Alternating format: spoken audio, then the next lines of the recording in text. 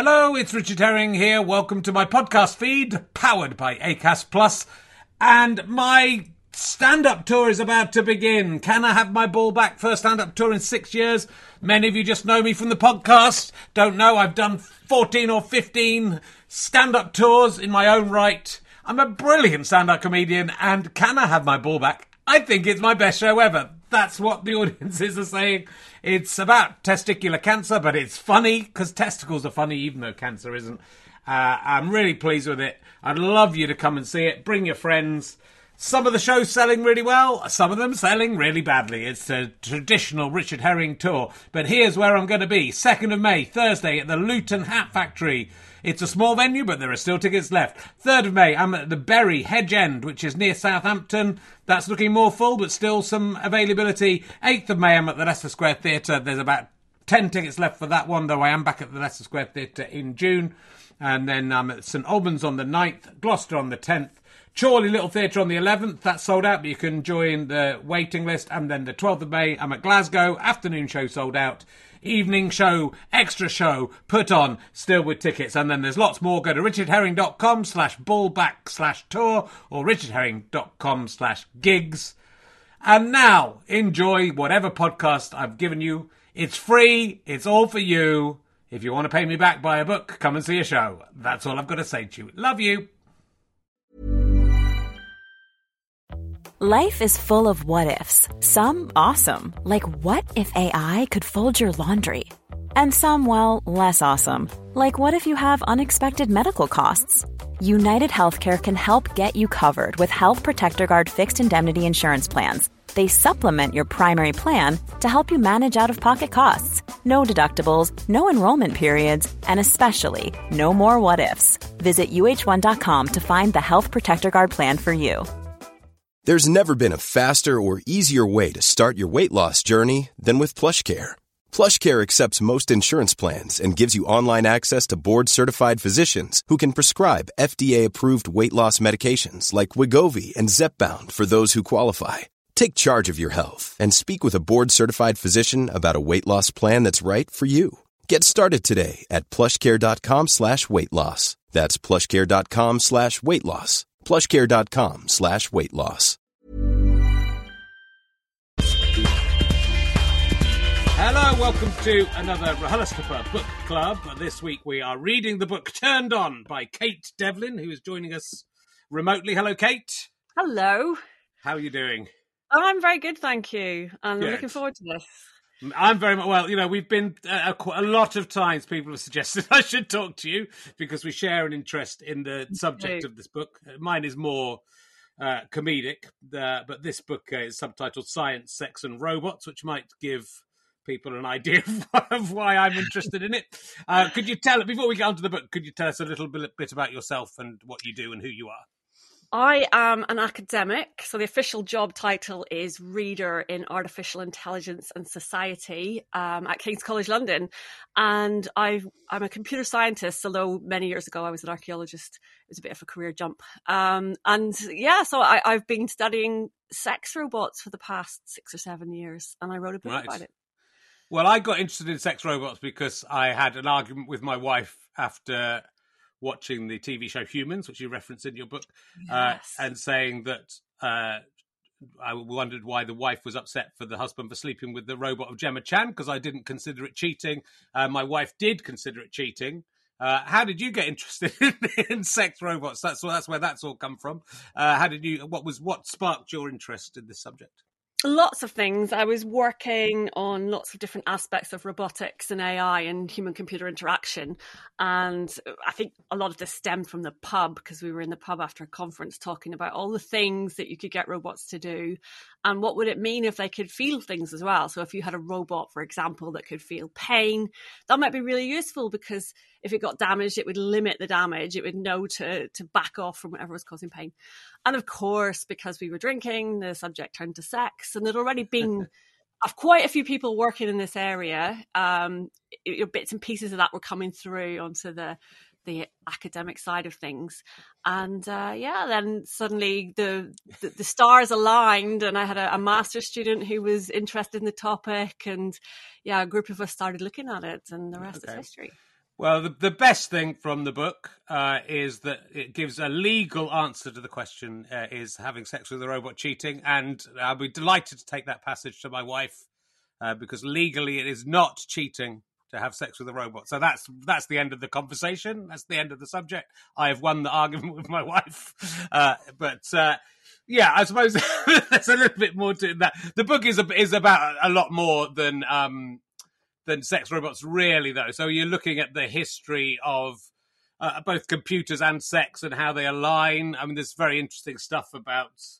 I mean, I think you argued that if I remember rightly, that the dildo may have been invented 25,000 years before the wheel. Is that very possibly? Yeah. So we have evidence of these phallic-shaped objects appearing in cave sites from 28,000 years ago, and that's pretty exciting. We don't know what they were for, and if you ask an archaeologist, and I can say this because I used to be one, they'll say, oh, it's ceremonial or it's ritual, because that's the kind of thing we like to say when we don't really know what something was used for. Why not? Perhaps dildos, the shape gives away that it might have been, but there is actually a long history of sex toys and dildos, and we've certainly got written records of those going back to the ancient Greeks.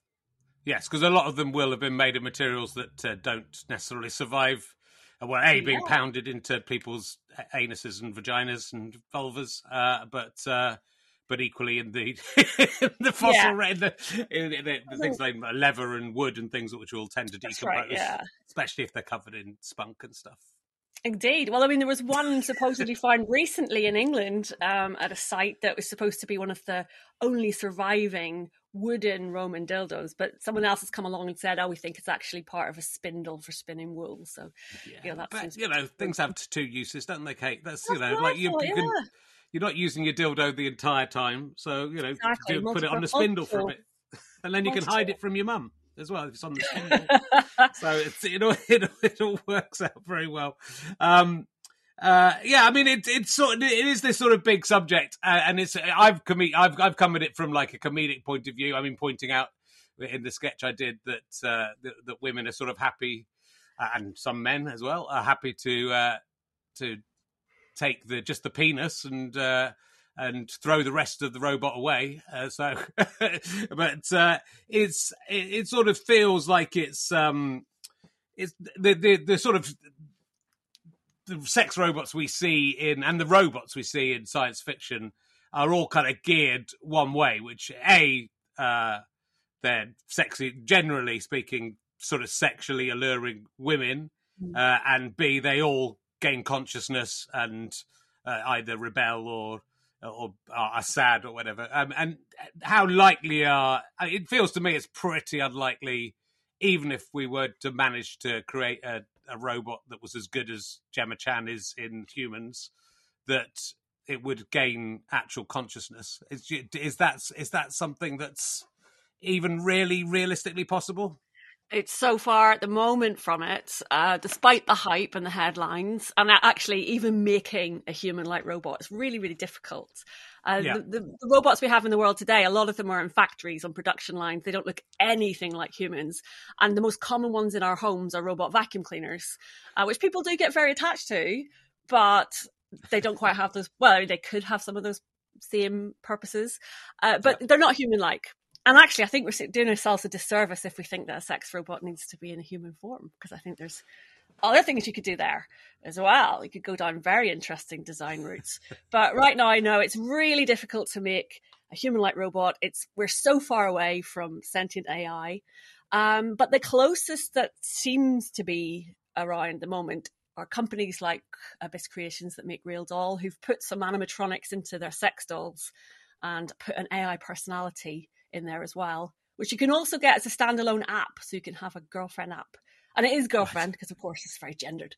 But yeah, so there are proto-sex robots out there. But as you say, with that kind of AI language, it's still in its infancy, really. So I think there's a question in what do you know about me or something, and the AI takes that as referring to the domain name of Moldova or something. Yeah. I can't quite remember what it is. That's right. And there's some glitches in there. It's glitchy, but when we see like the advent of these large language models that are coming out now, like ChatGPT, I mean, that's phenomenal in terms of generating realistic sounding conversation, but there's no understanding there, and quite often it comes out with an absolute load of crap. So it sounds plausible, but it's pretty meaningless. So we're the actual understanding and knowledge, real knowledge, isn't there. But also, it is about, it still has that image of being, and I think you sort of within the book, you sort of make this that it isn't necessarily the case that a sex robot is basically just a kind of jazzed up rubber doll, whatever the sex doll that used to get kind of thrown around at bachelor parties and stuff, and advertised in the back of porn magazines. A little bit more expensive than that. A bit more expensive, but you sort of because you sort of imagine you're still having sex with an object, which is fine if that's what you're into, but it's not.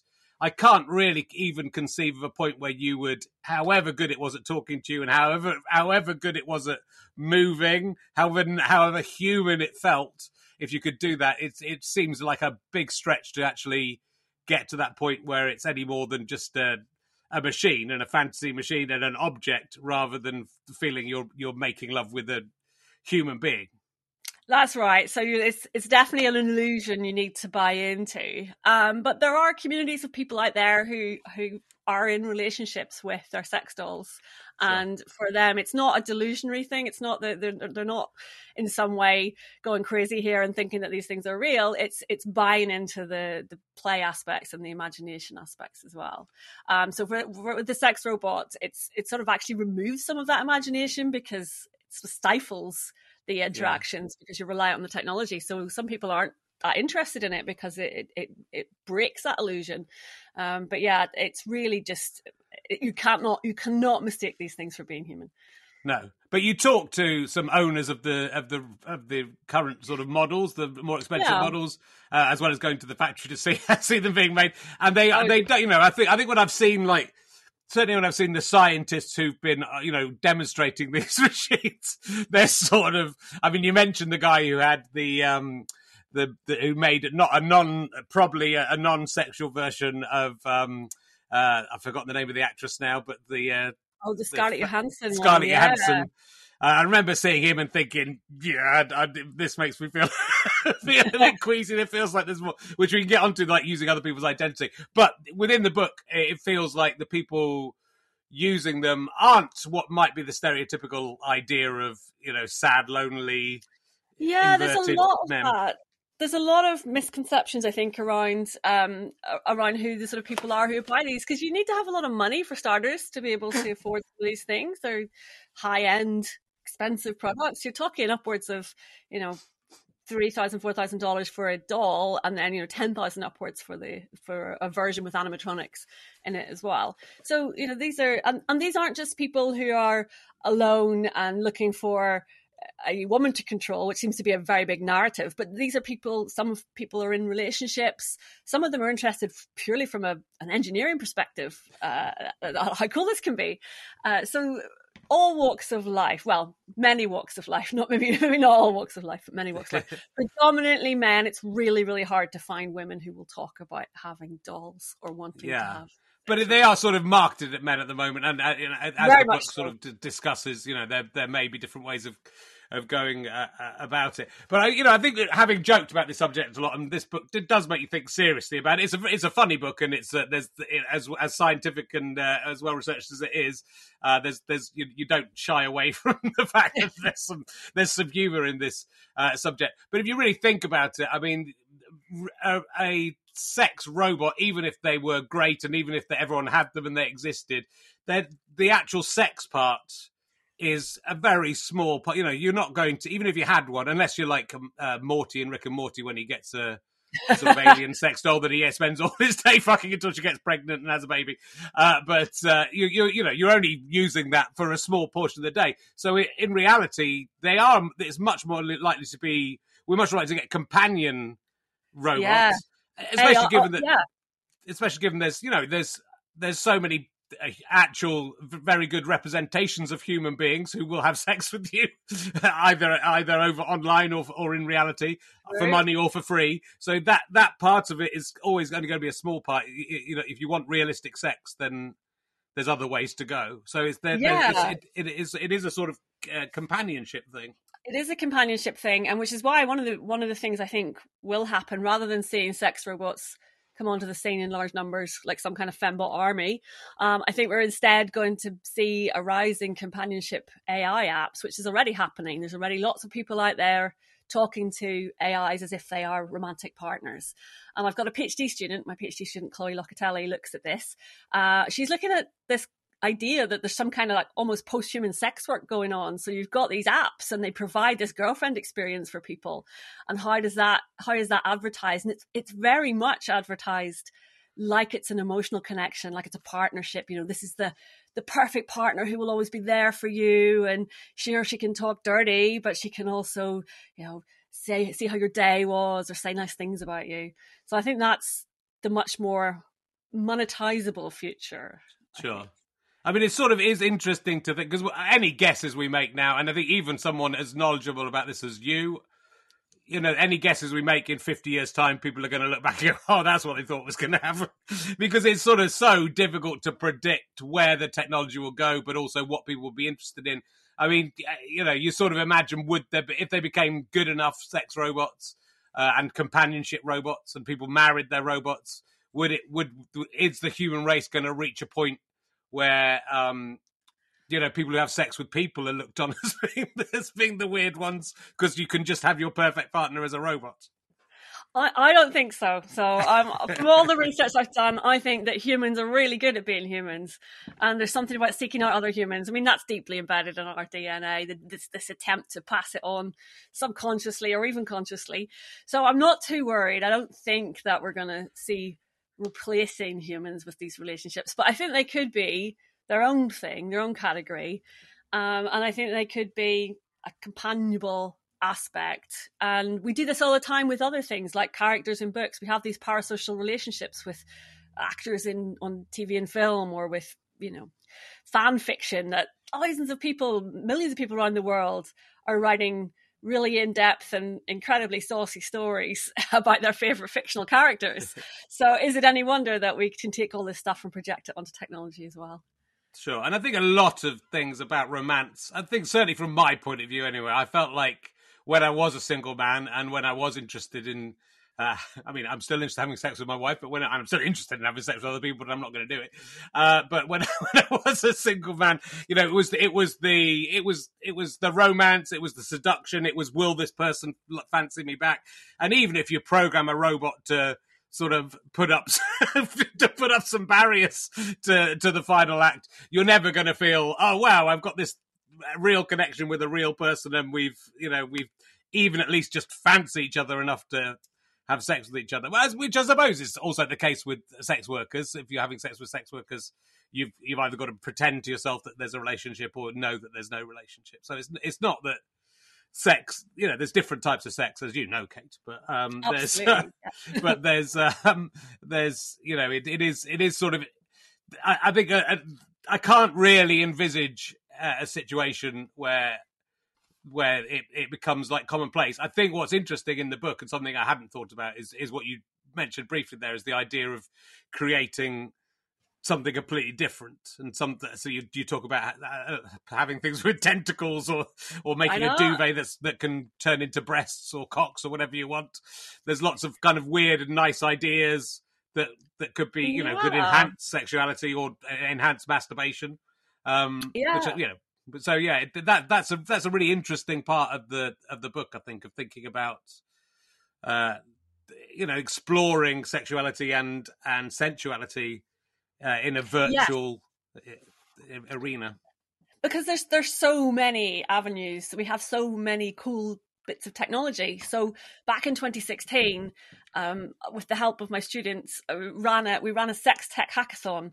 So a hackathon is where you get people together for usually 48 hours, a bunch of techies in a room, give them some pizza, they come up with these things. Well, we wanted to do a cooler sex tech version of that. So we got together people from many different disciplines. There were tech people, yes, but there were also artists, musicians, psychologists, industry experts on sex tech.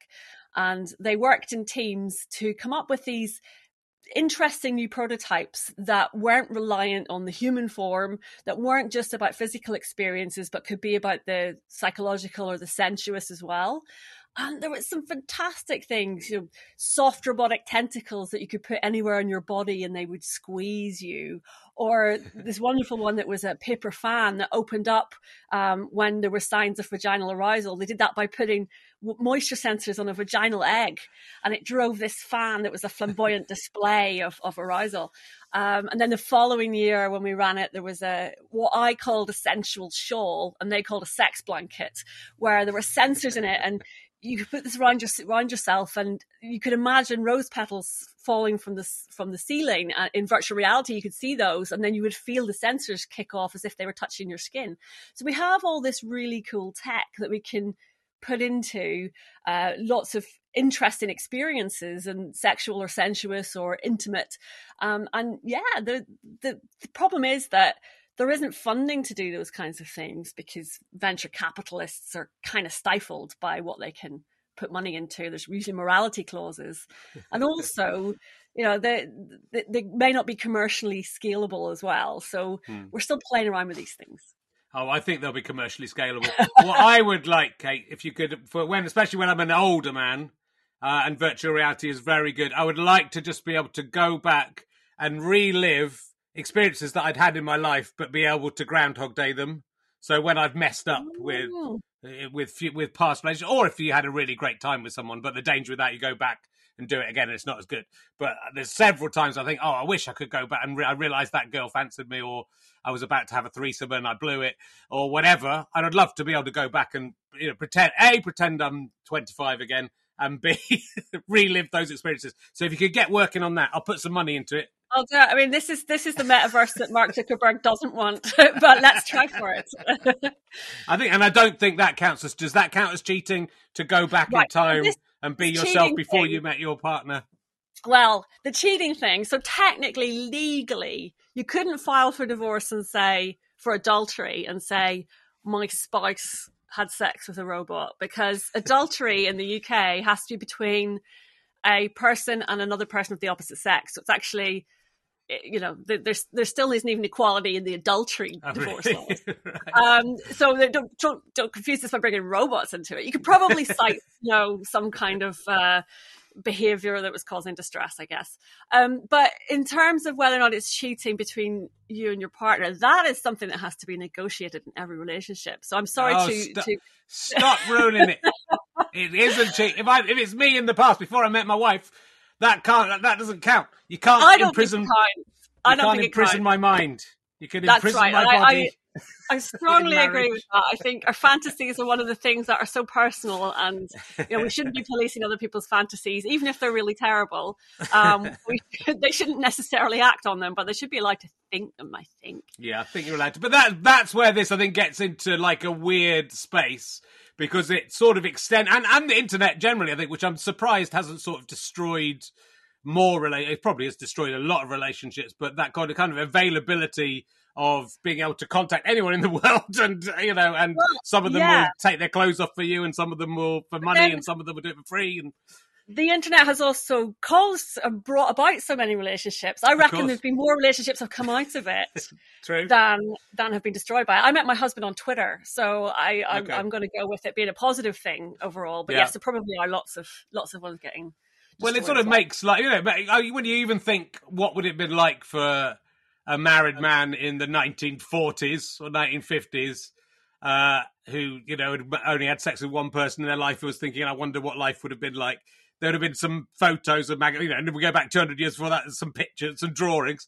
But the ability we have to just be able to look at loads of sexual scenarios on our computers is sort of, is, I think, probably, I mean, this is the problem with, I wanted to get onto this, the morality of it really, obviously, of course, in that you can say for pornography and for sex robots, some people will argue, well, this will stop people doing sexual crimes because they'll have a robot at home to have sex with, and other people will say, or they have pornography at home, other people say the pornography will make them, and the sex robots will make them want to go out and do these things in in real life. So we're sort of stuck with that same argument that we've had over the years for, I guess, right since someone drew a pair of boobs on a cave wall. Pretty much. And we've seen this play out with video games as well. You know, does video game violence lead to violence in the real world? And the answer seems to be no, it doesn't. And in some cases will minimize potential for violence. But then this is fairly inconclusive because people will come in and cherry pick things from both sides, and it's really hard to tell. Very similar with porn. I think given the huge wide availability of porn, if we were to see increased violence on a large scale, it doesn't correlate with the amount of access people have to porn. We're not seeing that. However, we can say that there are norms changing because of the themes that come up in that. So yes, it's really tricky. And also this idea that if people had robots, you know, will it help them not act out terrible crimes, or will it lead to an increase in crimes? That's a very complicated thing, because we're never going to get that through an ethics committee to try and test it. In all the work all the research I did, everyone I talked to who was a doll owner, they cherish those dolls and treat them really, really respectfully. And it's not just because these are expensive pieces of kit. The whole ethos of doll owners is that these are often a form of a relationship and that involves care, and so that causing harm to them is not what's happening here. And I did ask, you know, are there people who do enact violence on these dolls? And someone had said, well, you know, there are, but they're not in our community. That's not the kind of thing we do. And I think there's outliers in all these sorts of we're going to say hobbies, because it's kind of like a hobby group. It really is. And everyone was so gracious. They were really kind to talk to me about this, the other people I talked to. It is, you know, it is interesting. And I guess it's in a very similar arena, except that the more physical it becomes, the less fantasy it becomes. So as you say, I think we're allowed to have our fantasies. But I mean, I suppose that Westworld thing where it does become people murdering each other and raping each other and that sort of thing. I suppose that is possibly going to be something that has to be looked at and decided upon, though it seems pretty clear legally at least what's allowed.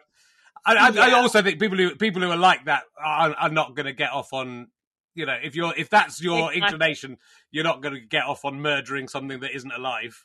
Exactly, which is for part of the book I had to troll through some incel forums, which was absolutely grim. It wasn't long after the attack in Toronto a few years ago, and that was because people were coming out with these articles in the news saying, well, what these incels need is a sex robot. And you're like, I don't think that's going to work. You can't just sort of, you know, engineer out misogyny by saying, here, have a robot, because they're just going to say, you don't want that. And of course, that's what was happening in the forums. They were saying, no, that's just a cope. This is just it's an excuse. It's not a real woman. We'll only be happy when the real women give in.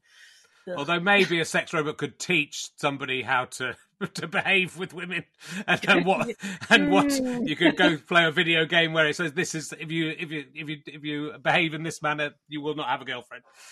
Anyway. Life is full of awesome what ifs, and some not so much, like unexpected medical costs. That's why United Healthcare provides Health Protector Guard fixed indemnity insurance plans to supplement your primary plan and help manage out-of-pocket costs. Learn more at uh1.com. There's never been a faster or easier way to start your weight loss journey than with PlushCare. PlushCare accepts most insurance plans and gives you online access to board-certified physicians who can prescribe FDA-approved weight loss medications like Wegovy and Zepbound for those who qualify. Take charge of your health and speak with a board-certified physician about a weight loss plan that's right for you. Get started today at plushcare.com/weight-loss. That's plushcare.com/weight-loss. plushcare.com/weight-loss. Millions of people have lost weight with personalized plans from Noom. Like Evan, who can't stand salads and still lost 50 pounds. Salads generally for most people are the easy button, right? For me, that wasn't an option. I never really was a salad guy. That's just not who I am. But Noom worked for me. Get your personalized plan today at Noom.com. Real Noom user compensated to provide their story. In 4 weeks, the typical Noom user can expect to lose 1 to 2 pounds per week. Individual results may vary.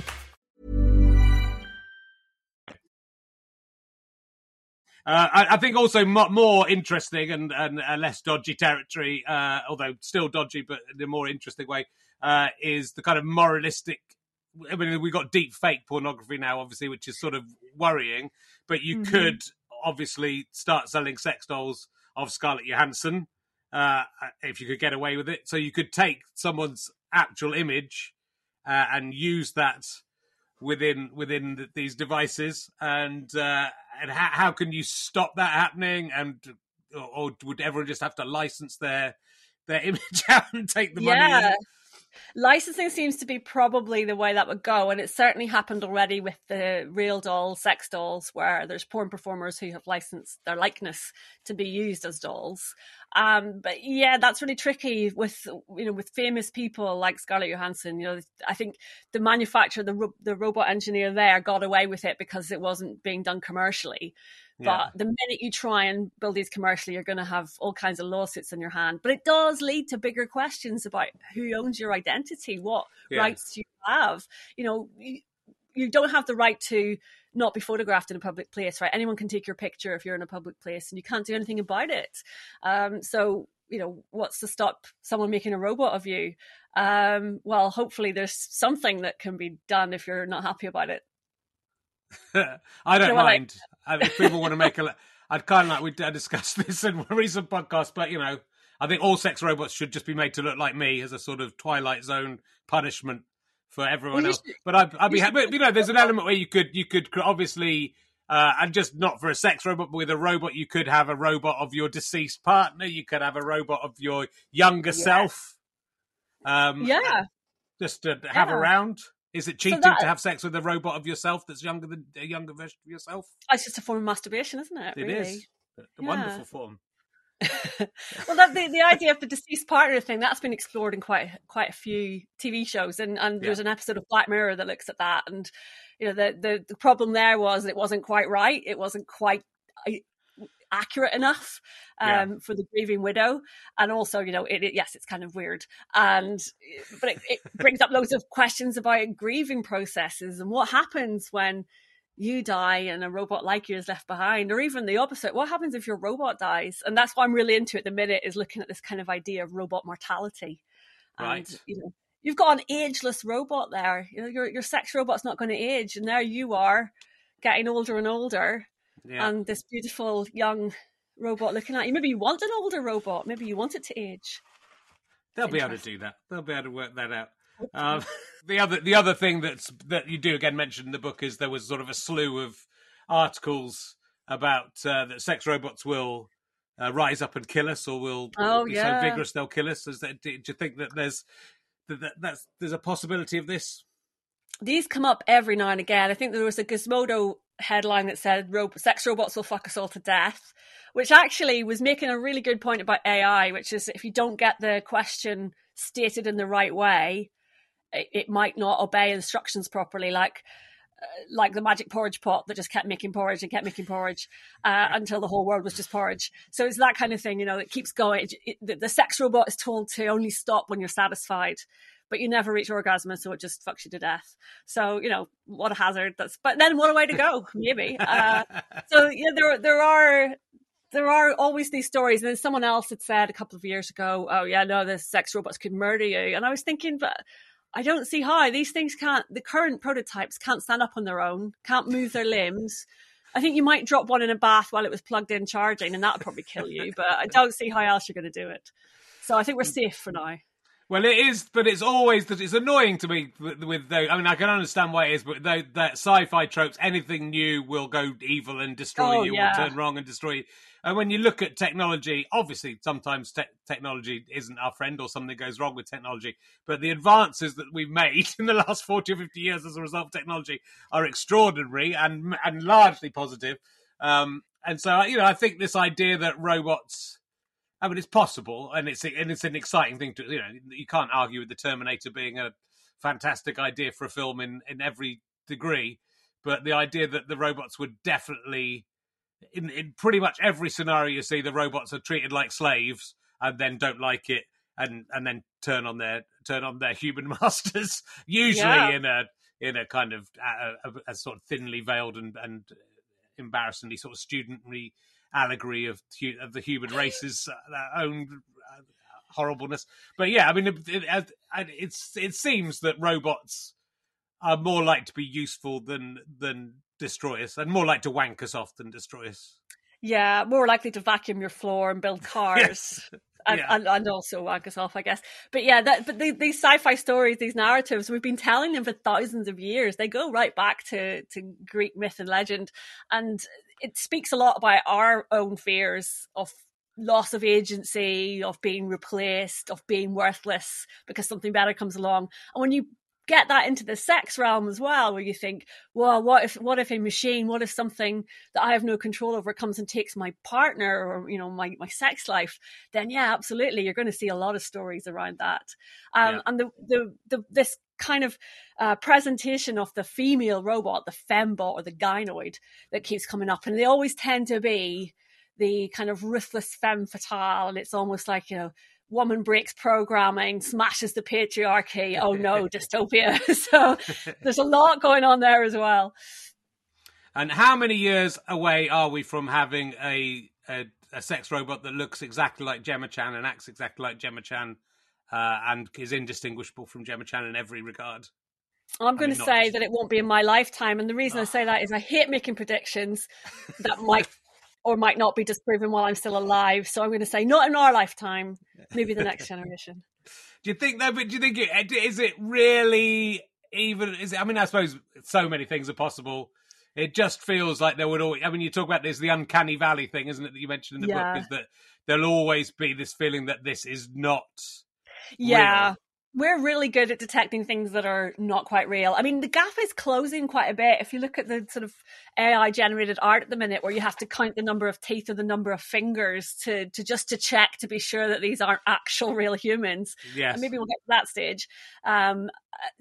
It's really tricky. I am fairly reluctant to say that we'll have human-like robots anytime soon. I don't think we will at all. But then the last time I said that on Twitter in response to the Tesla robot, I had hundreds of Elon Musk fanboys jumping in to tell me how wrong I was and what did I know, and I didn't know anything. So, you know.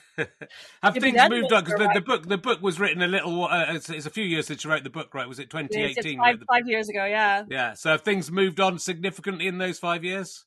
Not in robotic terms, no, not in terms of the production of sex robots, which were still very much at prototype stages when I was writing, and now I have just about got to market stage. So still not really out there. And we're talking a handful of workshops worldwide, you know, a couple in China and a couple in the US that are trying to build these out of sex dolls. So it's really not a big market. They're sort of custom building for people. It's a lot of hype over substance. But what has come along a long way since then is the AI companion aspects and the dirty talking AI. So that's definitely picked up a lot since I wrote the book. Yeah, I've managed to get some good emergency questions written by AI, so I'm replaceable soon. Soon you won't have to have me asking you questions here. I'm sure I should have just done all AI questions for you, but I think they would have probably been the same as mine, with that a bit less perverted than mine. Look, it's a really interesting book, and it is a sort of fascinating topic the more you go into it, and it is great that it's not all just about having, you know, it's not just the story of an academic who goes out fucking loads of robots. If you're expecting that, you're going to be slightly disappointed. There's only about 4 chapters of that, of Kate having sex. No, yeah. Would you have? I mean, as an academic, see, as a comedian, I don't really want to have sex with robots at all. But now I've made such a big thing of it that if the opportunity came, I might have to go ahead. From an academic point of view, would you test the merchandise if the right one came along? Out of curiosity, I probably would. I mean, give anything a go except incest and Morris dancing, isn't that it? So yeah, why not? Yeah, I mean, certainly the sex toys, the sex tech, more than happy to test those. When I ran the sex tech hackathon, I used to get sent big boxes of sex toys. We were using them as prizes and also to cut up and reconfigure into various things. And I always managed to order duplicates just for, you know, I've got a big box in my office and a box at home. So yeah, that's, it's useful to have insider knowledge of these things. Yeah, exactly. Although I'm so vanilla, and I used to do a gig which was I can't remember what the charity was for, but Love Honey we'd always get a box full of various sex toys, and I just had to give them all away because I was too embarrassed to look at them. I've got a couple in the drawer, but I've never. There's one that goes. It's like a big curly thing, and I don't like to think where it goes, but I haven't had the heart to get rid of it in case I want to experiment with that at some point in my life. But there we go. That's too much information. Some of them are very beautiful. Some of them are fascinating designed and look like ornaments. You couldn't even tell. Well, I should be. It's my own. Weirdly, on stage and as a comedian, I'll talk about all sorts of stuff, but in real life, I'm a very shy and repressed man. But that's a good thing. Are you reading any other books at the moment, or have you read anything recently you would like to? And it doesn't have to be about sex robots, but it can be that you'd like to recommend. See what I've been reading recently. Oh yes, I'm halfway through John Darnielle's Devil House, and he's the guy that formed and is basically almost the one man band, the Mountain Goats, and he's written this amazing, very atmospheric kind of horror novel, and yeah, I'm really enjoying that. Terrific, good. Well, look, it's really lovely to meet you, Kate, and keep up the fantastic work. Let me know if there's any developments with the realistic ones.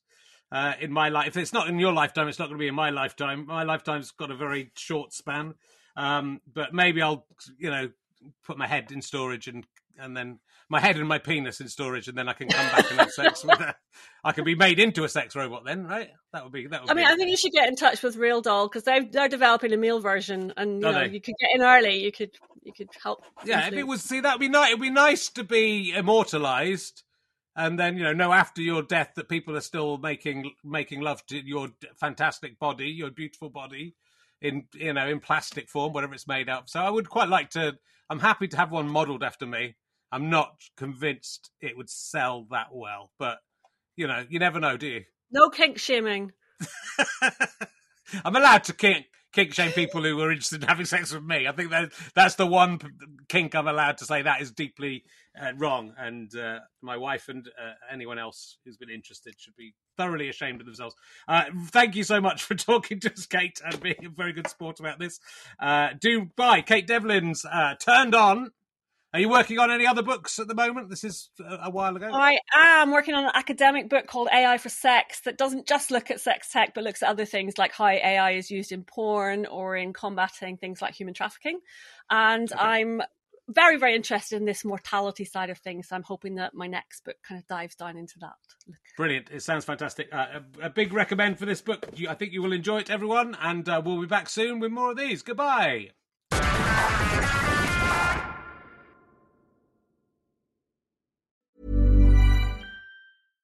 Hi, I'm Daniel, founder of Pretty Litter. Cats and cat owners deserve better than any old-fashioned litter. That's why I teamed up with scientists and veterinarians to create Pretty Litter. Its innovative crystal formula has superior odor control and weighs up to 80% less than clay litter. Pretty Litter even monitors health by changing colors to help detect early signs of potential illness. It's the world's smartest kitty litter. Go to prettylitter.com and use code ACAST for 20% off your first order and a free cat toy. Terms and conditions apply. See site for details. On Formative, middle school kids from New York City public schools interview a phenomenal collection of grown-ups. Me, I don't know what I want to do. You don't have to have all the answers. I feel like a lot of people's favorite topics are interest in their life. That is a really good answer. The podcast where the leaders of today are interviewed by leaders of tomorrow. Listen now at newyorkedge.org/formative or wherever you get your podcasts. Mom deserves the best, and there's no better place to shop for Mother's Day than Whole Foods Market. They're your destination for unbeatable savings, from premium gifts to show-stopping flowers and irresistible desserts. Start by saving 33% with Prime on all body care and candles. Then get a 15-stem bunch of tulips for just $9.99 each with Prime. Round out Mom's menu with festive rosé, irresistible berry chantilly cake, and more special treats. Come celebrate Mother's Day at Whole Foods Market. Thanks for listening. Do come and see me on tour. richardherring.com/gigs is the easiest way to find out where I'm going. And gofasterstripe.com, you can buy books and downloads. And just tell your friends about the podcast. If you can't make it to the tour show, if you don't want to buy any products, then every time you listen to an advert, you're helping us make more podcasts with a very, very tiny micro payment. So thank you very much for that. I love you all. It's lovely to meet you on tour, by the way. Hello to everyone who's said hello so far. Do come and say hello after the show if you enjoyed it, if you want to see me. That'd be nice. You can get a selfie. I don't care. I'm a selfie whore. All right, see you soon.